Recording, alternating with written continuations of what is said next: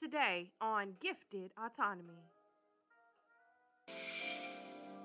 we're talking creative empowerment, purpose, and collaborations with your feelings and your concerns. Be gifted, be enlightened, be a part of Gifted Autonomy.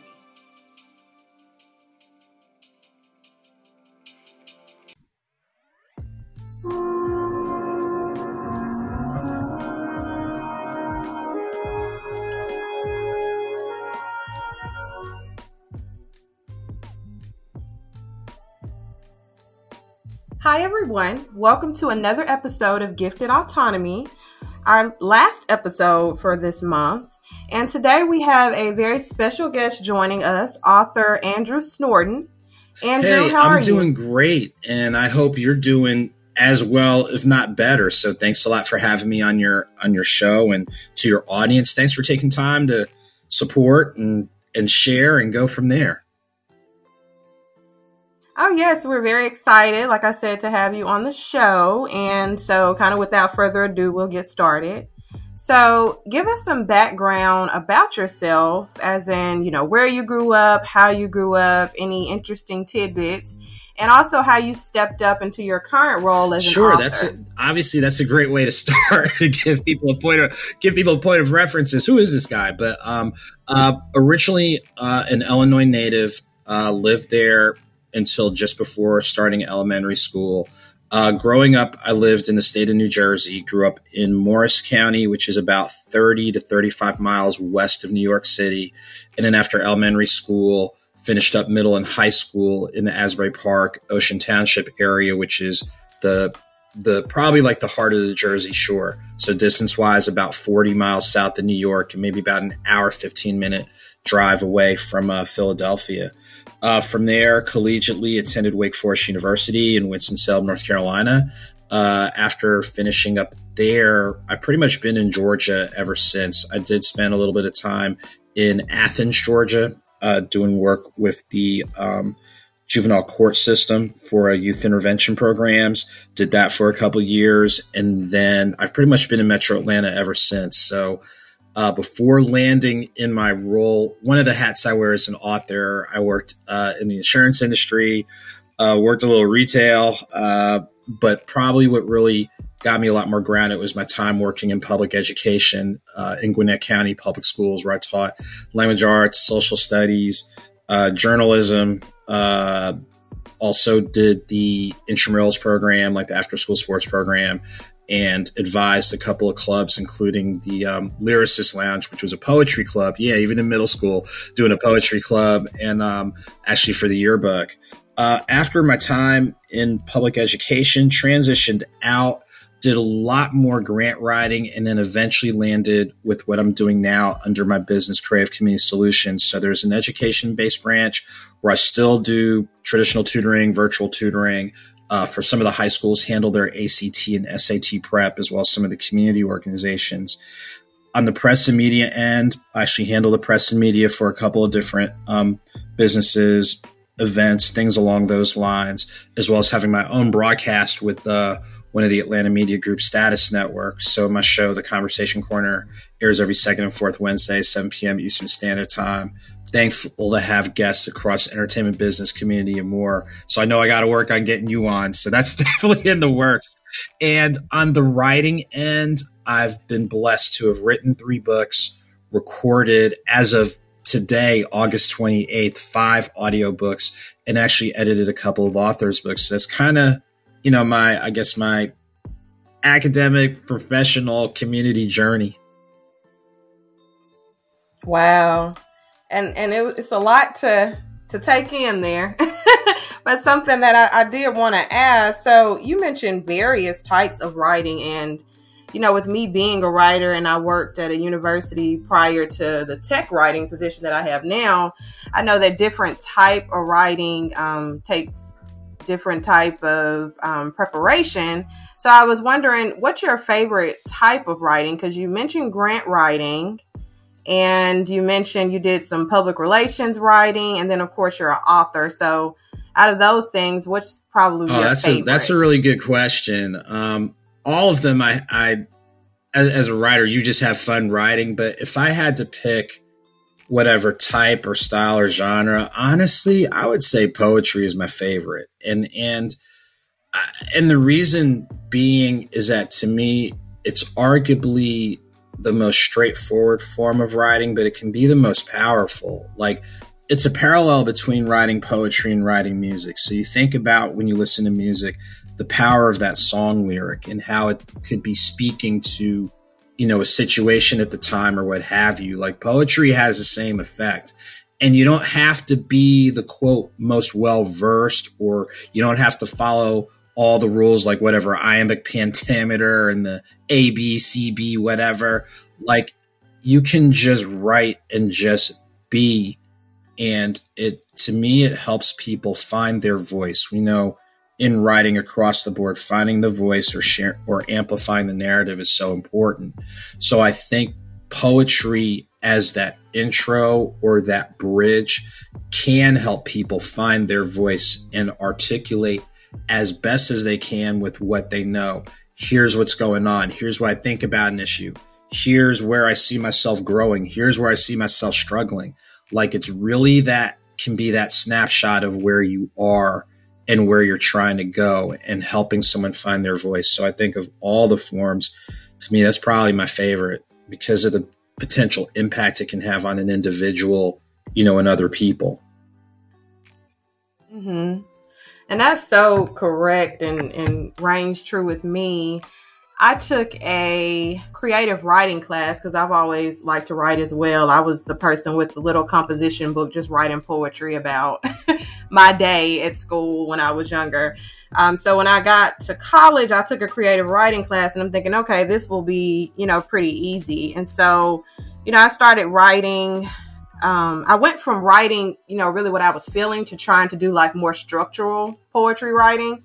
And so I was paying attention to everything that you just said, the rhythm of it and everything like that, and thinking, okay, well, this will get me an A. But the first time I read one of them and we did like a peer review in class, everyone was saying, this is good. This is a normal poetry format, but I don't feel any, like, for lack of a better word, soul behind it. And so I was like, okay, well, let me go back to writing how I was originally writing with more feeling and just not trying to, write to get an A. And I ended up writing about the final moments of somebody that's on death row. Now, how this idea came to me, I have no idea, but I wrote a poem, and it's one of my favorite poems I've ever written because it's very reflective, because it's actually from the standpoint of the person that's on death row and them just looking around, taking in everything, taking in their last meal.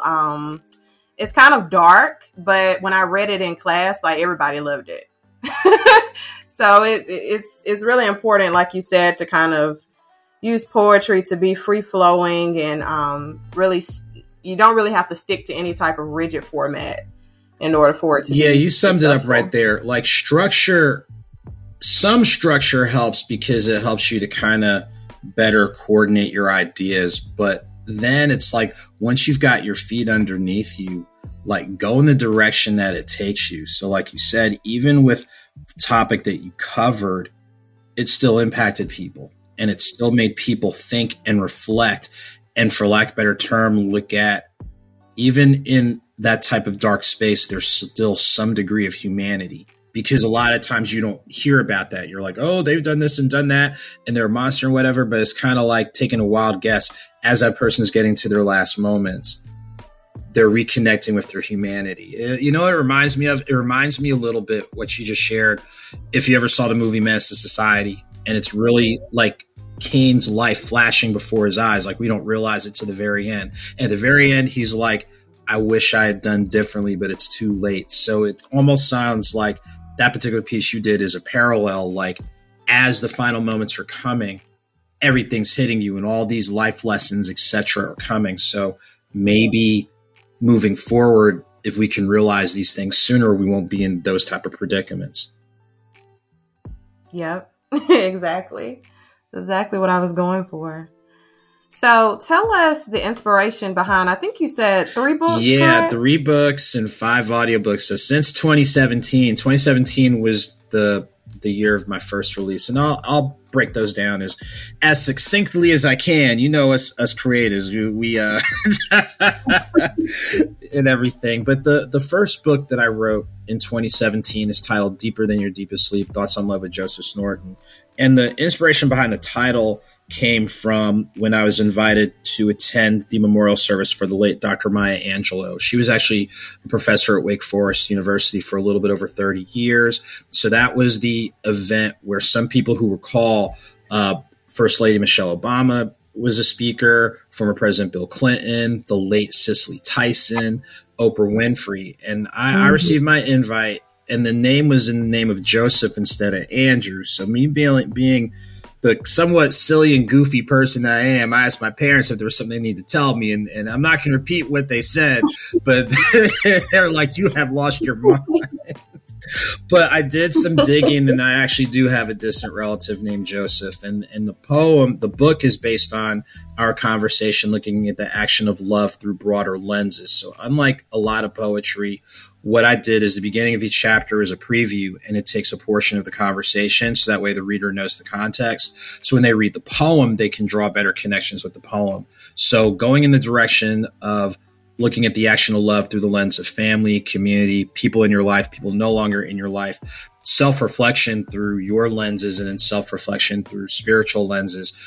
I wanted to do a more creative take on poetry. And then not only that, it's just getting inside what goes on inside the head of some men when it comes to the action of love, because like you see it in other areas, but you don't always see it, through a male perspective. So that was the first book that was done in 2017. My second book in 2018, 9 Stories of Faith, Volume 1, is definitely more interview based, and it's looking at it through the lens of all of us are living with some type of issue, but some people live with something each and every day. So the people who were able to open up to me shared their journey about living with a physical health issue like multiple sclerosis, or a mental health issue like bipolar disorder, or life after incarceration, things along those lines. And they opened up how through the lens of their faith, using best practices in health and wellness, their support network, and how they've changed their way of thinking, where the mindset is, I live with this versus I have it, because if you have something, it could have ownership over you. So it's definitely stories of motivation, encouragement, a little bit of education, things along those lines. But then on the flip side, I interviewed people across Christianity, Hinduism, and Islam. So especially when people are talking about those faith adages, people may see there are areas of overlap. And if there's areas of overlap in regarding certain principles, then maybe there can be other areas of overlap regarding stewardship or advocacy or things along coalition building, things along those lines. So you don't have to necessarily subscribe to one or over the other. But I think through the lens of faith, if we see that there are some common areas, let's discuss those and see how we can expand the boundaries. You never know, what good things can happen. And then the third book that's in print is Nothing Minor, which was released last year. And it covers my coverage of minor league baseball in North Carolina, South Carolina, Alabama, Tennessee, Georgia, Mississippi. And I was very intentional with interviewing as many Black players as possible, because those numbers, especially on the major league level, have declined big time since like the 70s and 80s. A number of the players I interviewed are playing Major League Baseball, so that's actually pretty cool. There's game coverage, photography, and really the life lessons and post-game interviews from the players. It's really insightful, and it goes beyond the game. And one of my favorite quotes is from a player by the name of Travis Demerit, who is playing. He's part of the Atlanta Braves system, so he's actually at their AAA team, which is a step below the Major League team. And at the time that I interviewed him, he made a quote that says, he said, filter out the noise.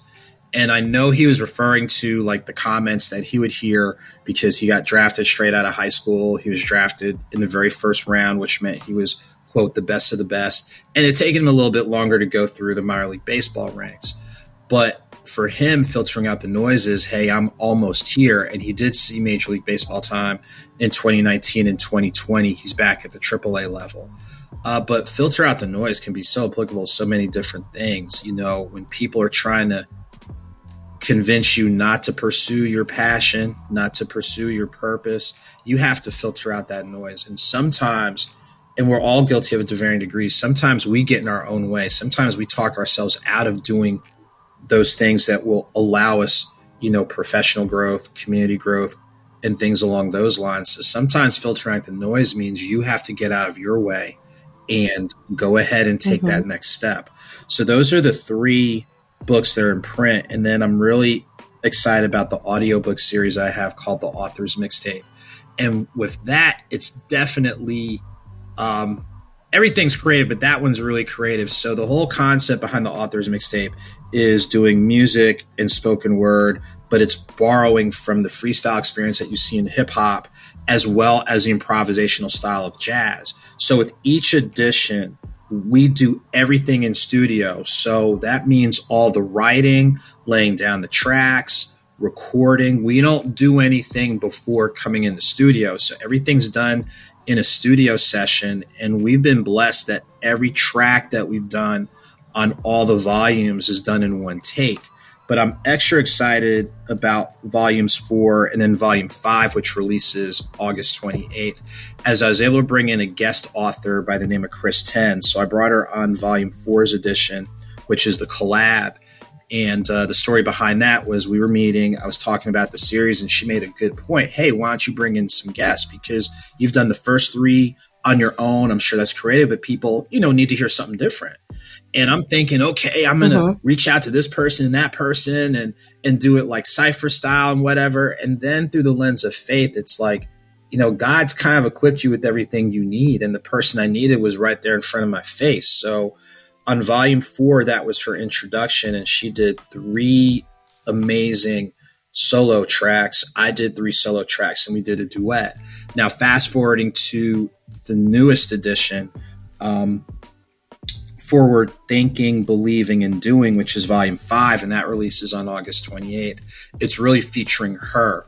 So she did 2 individual tracks and took the lead on one of the duets. I did 2 individual tracks. I took the lead on the other duet, and then I did the closing. So it's really just tapping into a little bit of everything. Anything about life, from self-image to your growth and progress to your fears, relationships. We cover a little bit of everything. And again, everything is done in a single recording. Like, it's not like we started, then stopped and started again. We did everything in a single recording. So really excited about the audiobook series. Definitely. That's amazing. It's very unique. You touched on a few unique things. The Author's Mixtape specifically, because, from my interpretation, since everything is done in one setting, you guys are basically freestyling. So it's no writing done beforehand. Exactly. Like you summed it up. It's freestyle. It's straight freestyle. Mm-hmm. And I know that takes a different level of skill. I'll tell you what's funny. Like, how sometimes in writing, and to varying degrees, we're all guilty of it. Like, you have your idea, you start writing, you're reading out loud, it's not flowing, so you're editing this or ripping it up and starting over again. And I think the beauty about freestyle is you just have to get up there and do it. Like, you can't, how sometimes you hear the adage paralysis through analysis? Like, you just have to do it. And I think what's great about doing it freestyle, you're capturing what's going on at that time. So whether it's like, you think about the classroom, and kids bring in, and adults too, bring in their most immediate experiences. So it's part talking about those most immediate experiences. It's part a checkpoint to see how far you've grown from whatever situations are going on, what you're looking forward to, what you're afraid of, what you're mad about. Like, it is really, you're coming from an authentic space because you're, quote, you don't have time to think. You're just going ahead and saying it. And then as you're getting in rhythm, like we were talking about earlier with the poetry, you're using whatever styles you see fit. So it's totally like unscripted and unrehearsed. And and I think, and especially in Kristen's case with the work that she's doing in arts and entertainment and what have you, I'm like, if you can freestyle, you can handle almost anything else whenever you're doing your other arts and entertainment work. And for me, it's like, if I can freestyle, then, I darn sure can write a book. So it's almost like doing it freestyle kind of helps eliminate those excuses. Like you can do it. It can be done. And yeah, you just have fun with it. And you never know, with any writing, you never know who you're going to reach, but how you could reach, motivate, encourage, inspire. And I'm sure you can attest to it with any of the writing you've done. When we write or speak, sometimes we're helping other people find their voice. Like, people have the ideas in their head, but they might not feel fully comfortable putting it on a pad or putting it in a book or, verbalizing it. So that's where what we do is so important, to help people discover and unlock. And it's like, yes, I can do it. I can find who I am and things along those lines. Yeah, that's the biggest issue that I think a lot of people face that have come on this podcast, just the confidence to put things out there. Like, they may write something, read it back, don't think it's good enough, and just like shelve it. And so this entire podcast is actually to encourage people, and people have come back and gave feedback and said that they were encouraged by the podcast, which makes me happy, of course, for them to, whatever hurdle they thought they were facing, or if they thought that something wasn't good enough, just to start, just to put it out there, because you can receive the feedback and everything. And if it's constructive, you can always edit and, next time you may want to do this or look at something different, but just putting it out there really starts the process. Exactly. It's like, and I'm kind of borrowing from Dr. King, and I'm paraphrasing, like, faith is kind of taking that first step without seeing the staircase. Sometimes it's like that. Sometimes you just have to, we all want to plan and analyze, and have, our project, we always want to know where we're going, but sometimes you just have to be willing to take that first step. And you taking that first step not only gives you confidence, but then you can definitely inspire and provide confidence for other people. Yeah, and getting back to just a question that I'm asking just because I'm curious. How long does actually laying down the tracks take? Because I know you said you guys do everything in one setting. So is it something that may take a good amount of the day? Or is it something that you guys can do relatively, probably like the first half of a day? In the case of the new release, Volume 5, and I'll just level with you, we were in the studio August 13th. We were probably in there for about a 2-hour studio session to go ahead and put down, our vocals. And then the team that we work with, and shouts to Third Level Entertainment, as well as Canis Major Digital, they had everything else mixed, mastered, and done within like about a week and a half. Like, they literally had everything ready really by this past Monday. So like August 22nd, August 23rd, they had everything done. And the blessing with all of this is that we really take more of a music approach with it, because I know a number of people who do audiobooks will put it on Audible, which is a great platform. But in thinking more creatively with what we have, our audiobooks on Tidal, Spotify, SoundCloud, iTunes, Apple Music, Amazon, Shazam, Deezer. It's almost 300 different platforms. So we do take the writing approach in getting it done, but we use the music approach in getting it out. So we're on more platforms. So you can do the math. If you're on more platforms, there's a potential to meet, and connect with more readers, more listeners, and just keep putting the information out there. And it's pretty easy. Like, literally, if you type in the author's mixtape or you type in my name, Andrew Snorton, is going to pop up. And even it was a neat discovery a couple months ago, like on Instagram, like when you do like your Instagram stories and you can add music to your Instagram stories. So I just was playing around and typed my name in, and like, oh my gosh, I'm like, some of my tracks are on here. It was so hilarious. Like, I'm like, wow, this is neat. So yeah, so sometimes I'm doing the stories like with the tracks that are on there are from Volume 4, and I'm sure Volume 5 will be on there too. So I'm looking at, oh wait, that's me. So it was really cool. Yeah. That's crazy. Crazy, Ashley. I'm sitting here I'm already I'm thinking, who would have thought, which comes back to the whole point of, filter out the noise. Like, who would have thought that I'd be in a recording studio? And then I'm like, oh, fill in the blank. I'm on these platforms. And then, like I said, when I did the IG stories, I'm like, oh, blank. That's my stuff on there. Oh, cool. So let me put this on here. And I know like one of Kristen's tracks is on there, and then our duets on there too. So I'm like, yeah, let me use this, like the 15 second sample. Let me use this. Let me use that. It was like, so I was, you can tell I'm a big kid at heart still. Like I was just like, you gotta be kidding me. Oh, this is deep. This is like, so yeah, that's like mad cool. Yeah, it is. I've never met somebody who's had their music on Instagram or TikTok. It's usually people that I just, except for the mainstream artists they have on there, a lot of them I've never, I've certainly never met one. So that's a great achievement. Well, thank you. I'm flattered. Wow. I'm like, yeah. So Ashley, so next time you're on IG, it's like, let me put in Andrew Snorton, and it'll be like 4 or 5 tracks pop up. It's like, oh, wow, this is actually kind of neat. It's like I've talked to this guy before. Exactly. And that's exactly what I'm going to tell people. No, for real. Thank you. Thank you so much. Thank you. So I was going to ask about, telling us a little bit about your publishing journey, but now that, you're talking about a wider team that you work with musically as well, I guess I would want you to touch on how that came to fruition as well. And then, your publishing journey. Yeah, I tell you what, I had known the owner of Third Level Entertainment for a minute. Key Freeman is actually one of my fraternity brothers.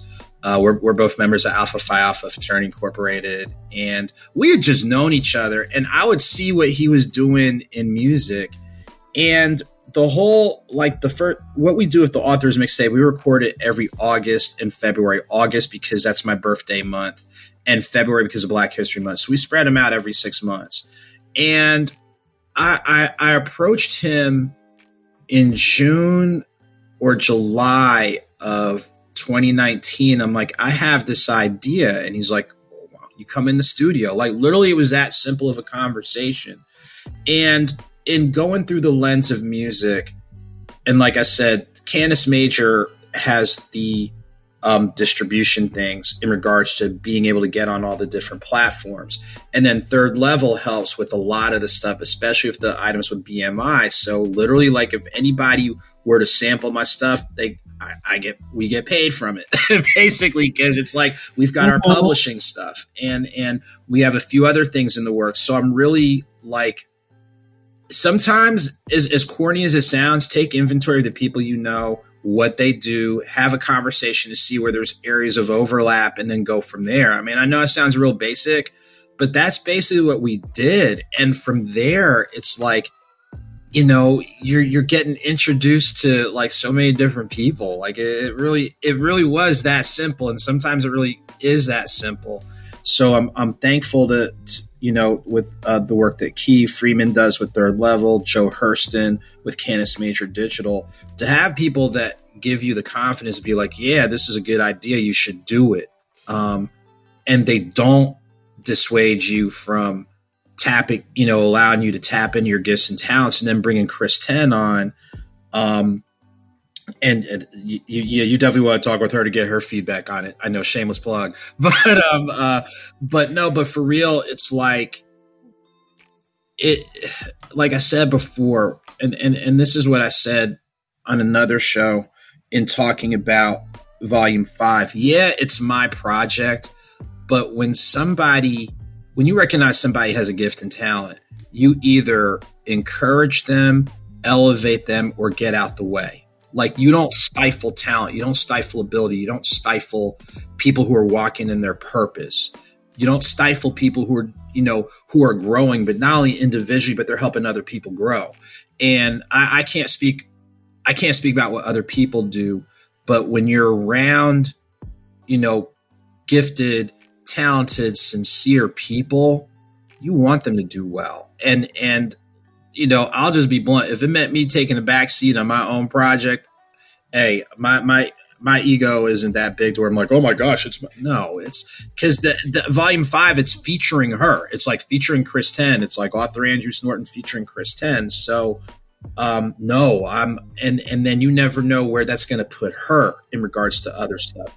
And then when people see that you're trying to come from a genuine space and place and collab, and you're willing to help, and they're going to be willing to help you and help others, everybody grows. It's like the adage, there's enough seats at the table where everyone can get a plate.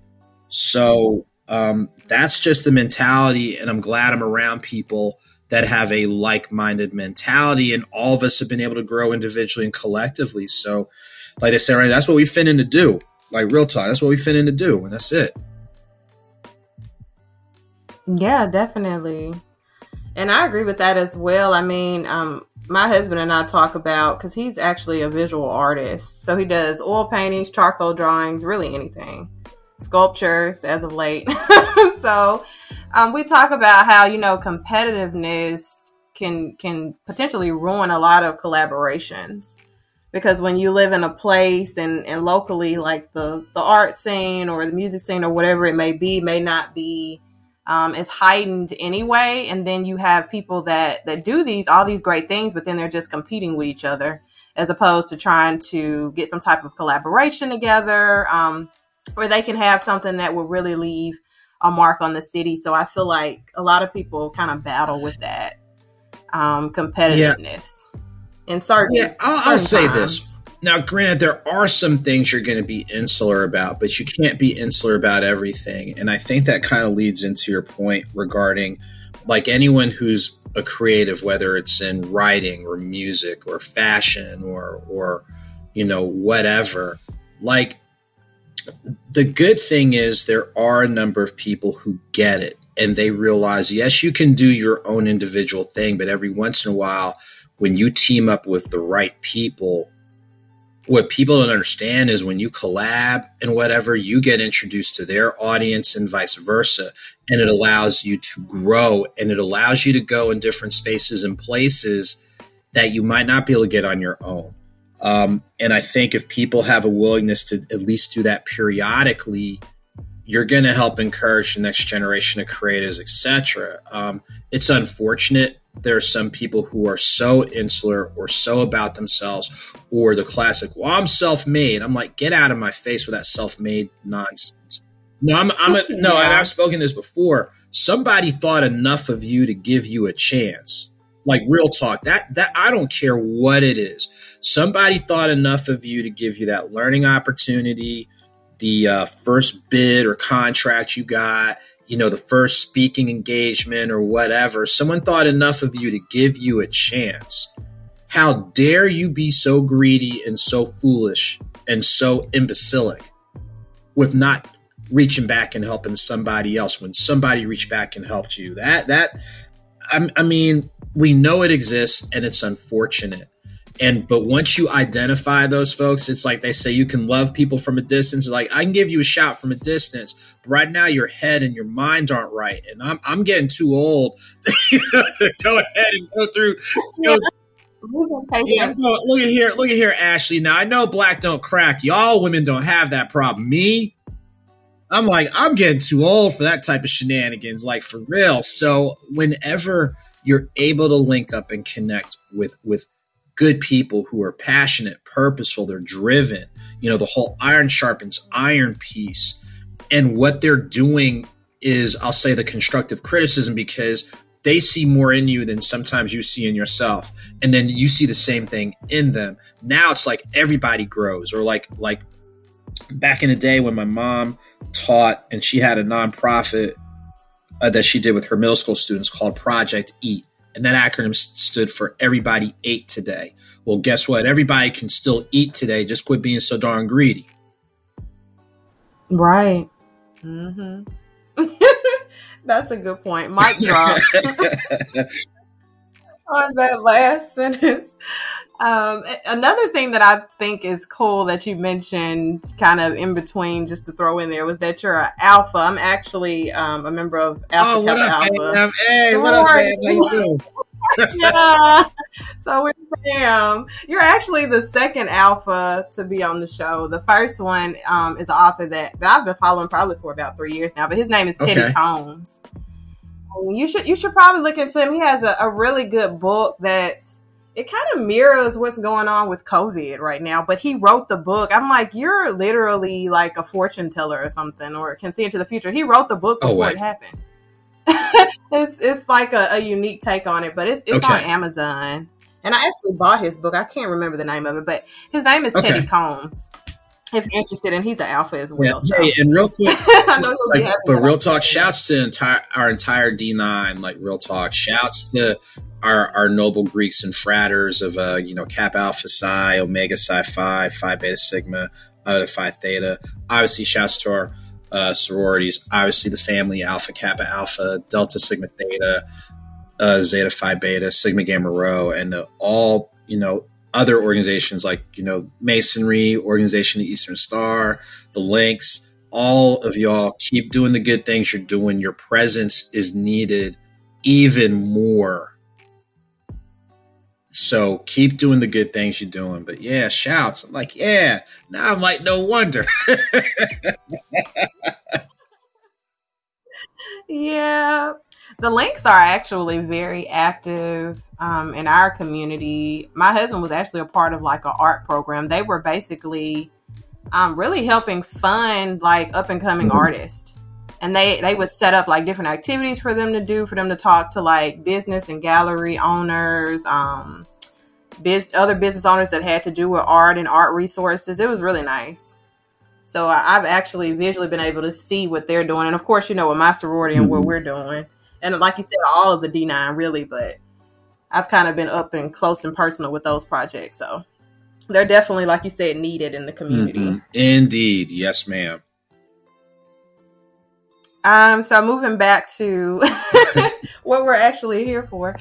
Can you share some key learning experiences, both good and bad, that you've gone through in your journey as an author and just, really in any type of venture that you've Yeah, definitely one teachable moment as an author. Back up your work. Like, true story, I started writing a different book in 2016. It was actually going to be a collection of political essays, given the political landscape at the time, from someone whose name we will not name, but it was really looking at that and those other moving parts. And my laptop crashed and I didn't have everything fully backed up on the cloud or on an external drive. So while the tech person who I gave it to at the time was able to recover a lot of stuff, one of the things he wasn't able to recover was my manuscript. So please back up your work. I know it sounds basic, but I learned the hard way. But I'll tell you what, it was also a learning tool, because sometimes what you're working on might not be what you need to do.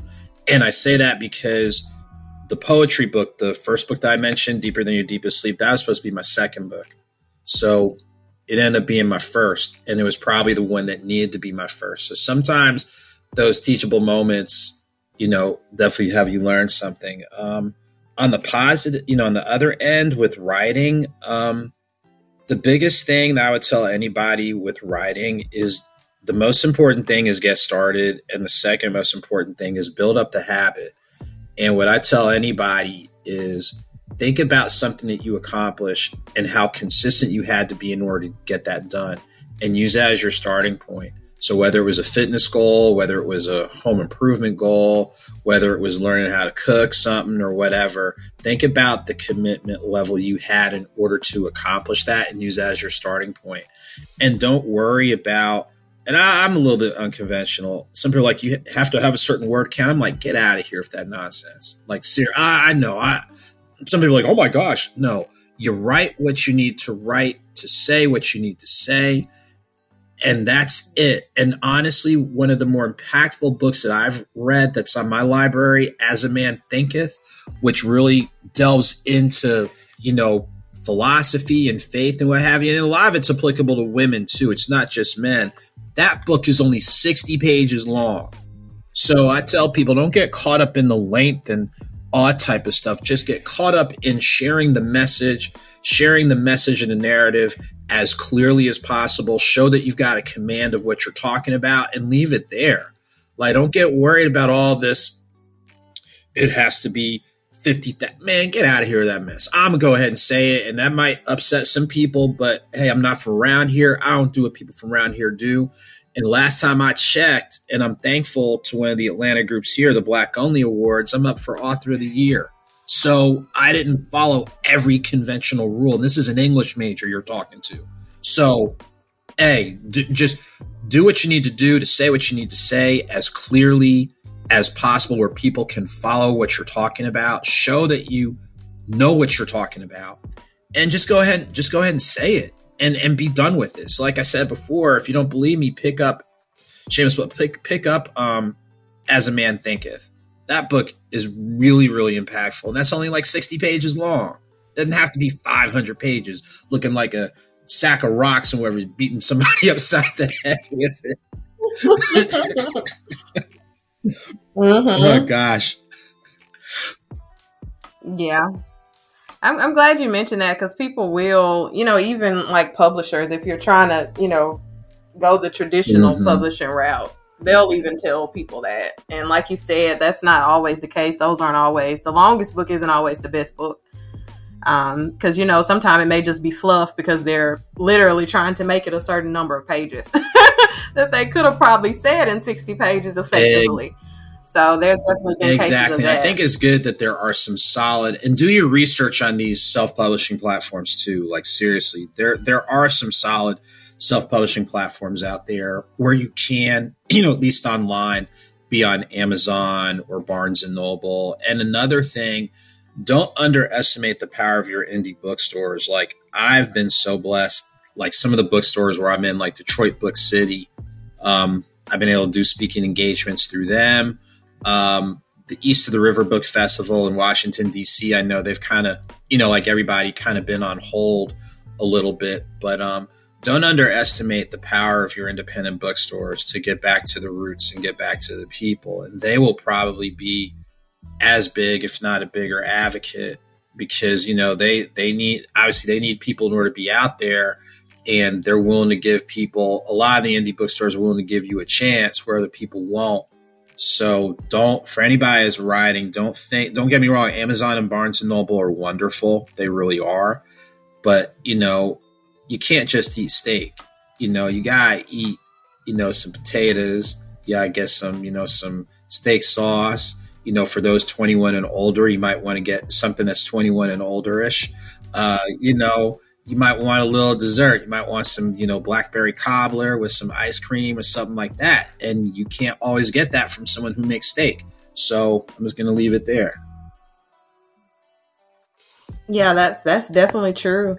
And I can attest to the validity of Detroit Book City. I actually did a virtual book fair with them. I think it was last year. Did you do the one last November?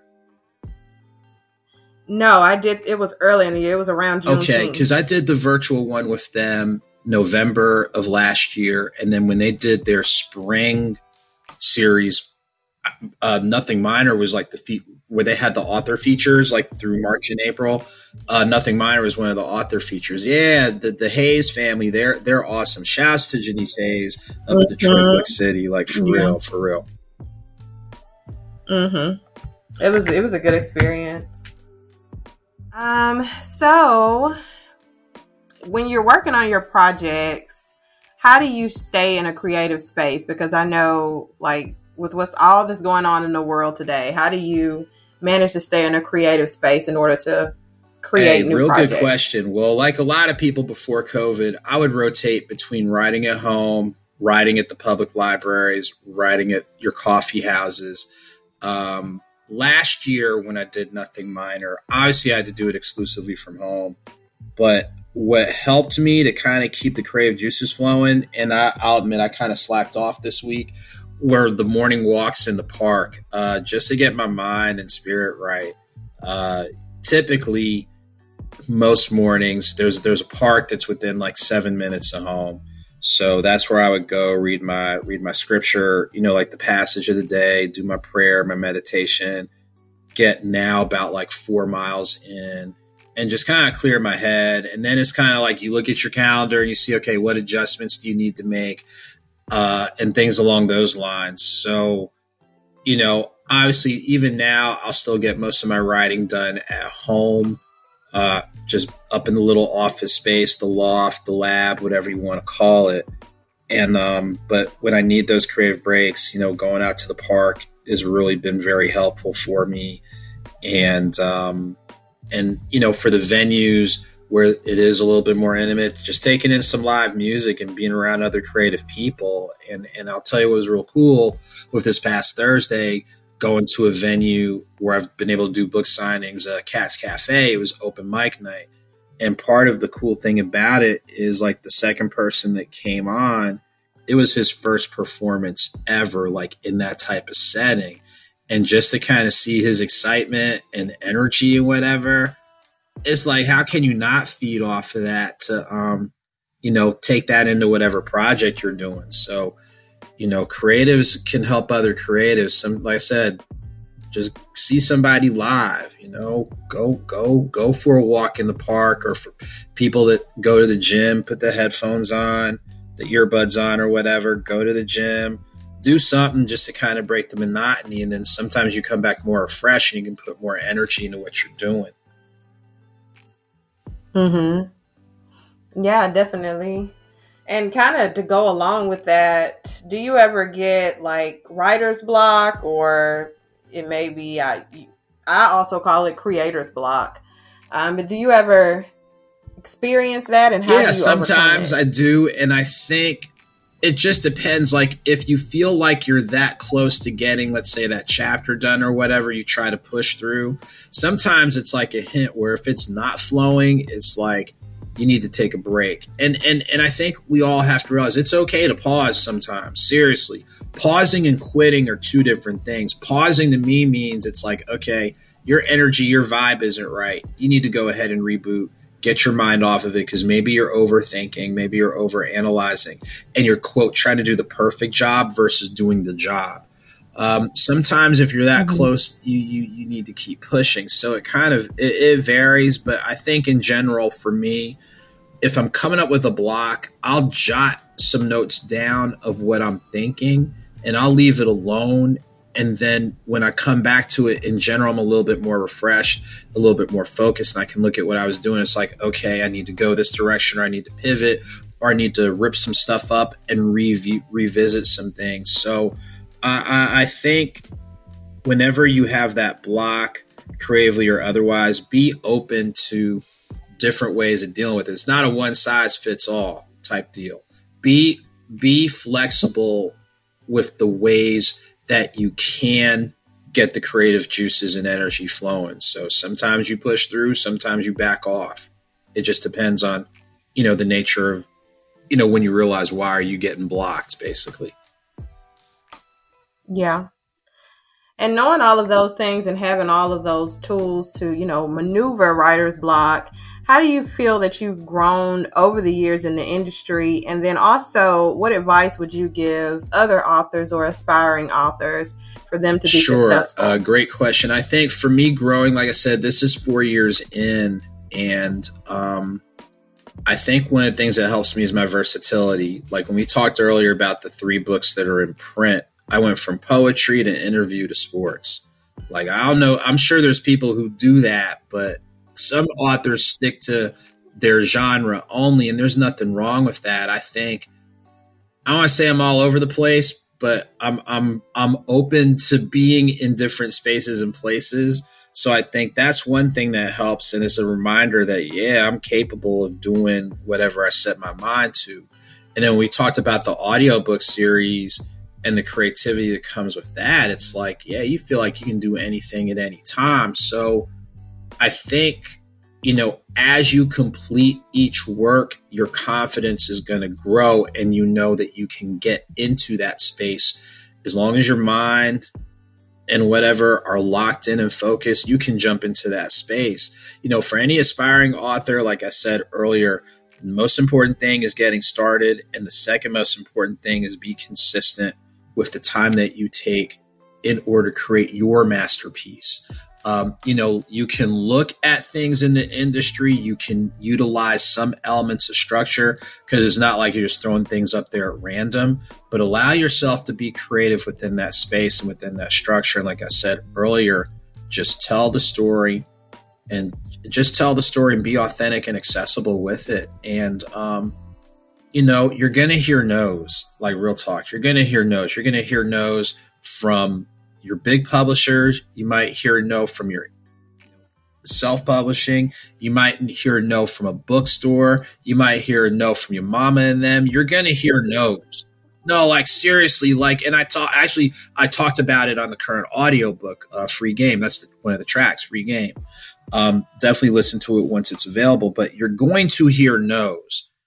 And you have to understand that's part of the process. Now, the thing that will probably upset you is from who or whom you hear those no's from. Because especially if you're like family or people who know you, you think, oh, they're going to automatically support. And that's not always true. I can tell you that right now. But I talked about it on the audiobook. You do have to sometimes have tunnel vision and understand the no's are going to come. But stick to your mission, your purpose. See what things are going to help you make adjustments. Take in constructive criticism from the standpoint of, I'm pointing this out because I see where you can be successful and I want you to be successful, versus dream killers and dream snatchers. And don't be, and probably another big thing, you have to be your biggest advocate. And I'll say this, people won't take you seriously if you don't take your work seriously. Like if you're writing as a hobby, guess what? They're going to treat you like Hobby Lobby, like for real. If you take this seriously, like Erykah Badu said it best, in the introduction to, Tyrone, I'm an artist and I'm sensitive about my fill in the blank. You have to be proud of what you've done, especially when you get it completed, and you have to advocate. And I'm going to tell you this, any author out there, real talk, you got to operate like you're in press and media. You need your press and media kit. That's Free Game right there. You need it. You want to show your credibility. You can't just go up there. I mean, it still sometimes works, but if you're trying to honestly, you have to be the biggest proponent of your work. Anytime you have an opportunity to be on shows like Ashley's, you need to be on it. And speaking of that, I'll say this, you can't worry about the size of the platform. Be thankful that someone is opening up their platform to you and allowing you to connect with people that you don't know, because somebody you don't know needs to hear about you, hear about the work you're doing, and you never know where your help's going to come from. So if you're not your biggest advocate and showing that you're dedicated to the craft, people are going to treat you that way.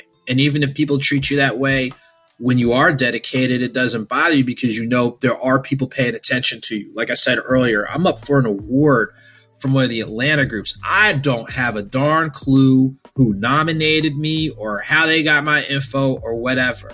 But the thing I think I can say is when you're consistent with sharing who you are, what you do, why you're doing it, there's going to be somebody that's going to pay attention and somebody who's going to want to, I'm so grateful for Ashley sitting down and talking with you and wanting you to share what you're doing and ask some questions and help you stay sharp and be ready for what's next, because, there's more out there. Mm-hmm. Definitely. And in hearing you talk about, your successes and all of the things you have going on and things that you want to achieve in the future, how do you actually measure impact or success? Do you measure it monetarily or by really getting feedback that you're actually making a difference in the lives of others? I think authors, we do, to varying degrees, we do look at the money, but I think we have to understand, look, when you're an author, it's like running a marathon. This is long term. There's not a quick fix. Like when people are like, this person's a bestseller, it took them years to get to that point. And like I said, this is only my 4th year. But when I look at what I've been able to do in 4 years, when I think about the years I've been able to do the Mississippi Book Festival, which the last year it was done in person in 2019, it drew maybe about somewhere between 8,000 and 10,000 people. And as a first-time author in 2017, to have done that festival, that's a big deal. And like I said, other festivals I've been able to do like in person, like Detroit Book City, like True Story of Detroit Book City. I flew up. It was February of 2019. Yeah, February 2019. I did their winter festival. And literally I flew up on a Sunday morning, left from the airport straight to the venue with my suitcase and all my stuff, got at my table, spoke there, finally checked into where I was staying. And then the very next day I met with them to get my books placed in the bookstore. And then I'll tell you what was a blessing from that. So that Monday I was there. I went down to the Chrysler headquarters, which used to be called the Renaissance Center. So I know I'm dating myself. And I took a picture with the Canadian flag in the background. And this is where it's like when you're passionate and personal and consistent, you never know who's paying attention. So I post this picture of me at the landing. You see the Canadian flag in the background because Windsor, Canada is right there. And then a magazine reached out to me asking me if they could use my photo. I'm like, heck yeah. I'm like, shoot, I'm getting people to see me. From there, that landed me a couple of interviews with that particular magazine, all because I was serious about, what I do writing wise and going out to a festival, and you never know who's paying attention to you. And that, allowed me other engagement opportunities. Sometimes it's like that, but the money's going to come. You just have to understand it's long term. This isn't overnight. It's long term. I think the most important thing comes back to what I said earlier. You have to be authentic and accessible with your writing and help provide a voice for people who struggle with it. You do that on a consistent basis. You never know who's going to see you. You never know who's going to speak about you. Like they say before, you never, if people put your name in a room full of opportunities, that says a lot. And I've been blessed to be able to do a number of things because of my dedication to my craft and writing. So just ultimately be dedicated and understand, like I said, this is a long-term deal. If it was short-term or a quick fix, everybody would be writing. And, it's long term, but it allows you the positives beyond the money are endless, basically. Yeah, that's true. And we appreciate you really dropping some beneficial gems on the show today. So hopefully everyone took notes on what you were saying, because everything you just said is so vital. As far as measuring impact and success. And in wrapping up, what's the one thing you would want our audience to know about you? Let's see. Probably the one thing. Well, that's a good one. I think the one thing is I'll say I'm good at what I do, but I know I still got to work to be great. And I think it's just a reminder of everybody out there is good at something. You have gifts and you have talents. There's some that you've discovered and there's some that you've yet to discover. So if you're just content with being where you are, you're never going to tap into everything else about you. So be willing in your walk towards greatness, be willing to discover more about who you are and whose you are. And you never know what hidden gifts or hidden talents you have. And when you utilize those, you never know how much of a growth process it can be for you and those around you. So there's nothing wrong with being good, but part of working on being great is to still keep learning every day, keep discovering and rediscovering who you are. And the last thing, like I say, is keep it grounded, humble, and hungry. And what I mean by that, stay spiritually grounded, knowing where everything comes from. Stay humble, not that you're meek, but you are confident, but you balance your confidence with perspective. And stay hungry, meaning as much as you've been able to accomplish, there's still more for you to accomplish. There's more for you to do, more people for you to reach. So keep it that simple, and it'll take you spaces and places where you would never expect. Yep. So how can listeners find your work? The best ways to stay connected with me on social media, if you add me on Facebook at the page Author Andrew Snorton, AUTHOR Andrew Snorton.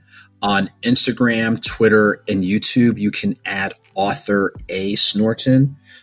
For personalized copies, speaking engagements, things along those lines, you may email me at authorsnorton@gmail.com.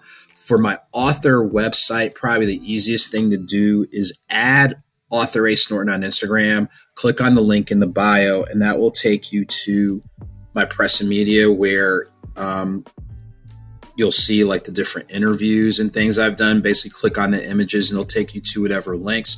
So once this is active, I'll go ahead and put the cover photo from your work and add that to it. And then you can go through the site that way. That'll probably be the easiest way to do it. And I'm just grateful for the opportunity. Like seriously, thank you for allowing me to take time to share and cover a whole lot of ground. But seriously, thank you. Thank you. No, thank you for coming on and sharing with us these insightful tidbits to be successful really as an author or any type of entrepreneur, because there's a lot that a business owner could draw from what you were saying as well. So we're just very, very thankful that you were on the show today. And hopefully, I know that all the listeners really got something that they can take back with them and apply to their lives to be successful. Okay, thank you. And continue to your audience out there, continue blessings. Please make sure to continue to support, this platform. Seriously, please do so. Thanks for, listening to me. I'll ask for your support and encouragement, but bigger than that, please continue to support this platform. Like for real, please do so. Thanks so much.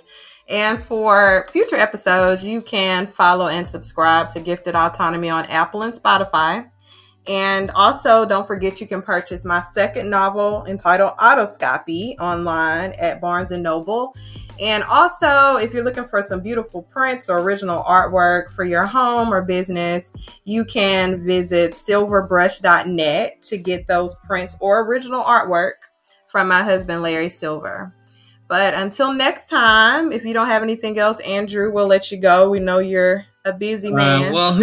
Real talk, who isn't busy? But again, seriously, who isn't busy? But again, thank you. Continue blessings to you and your family. And again, to your audience, continue blessings to your audience. Seriously. So thank you all. Mm-hmm. Yeah. Thank you guys for tuning in, and we'll catch you next time.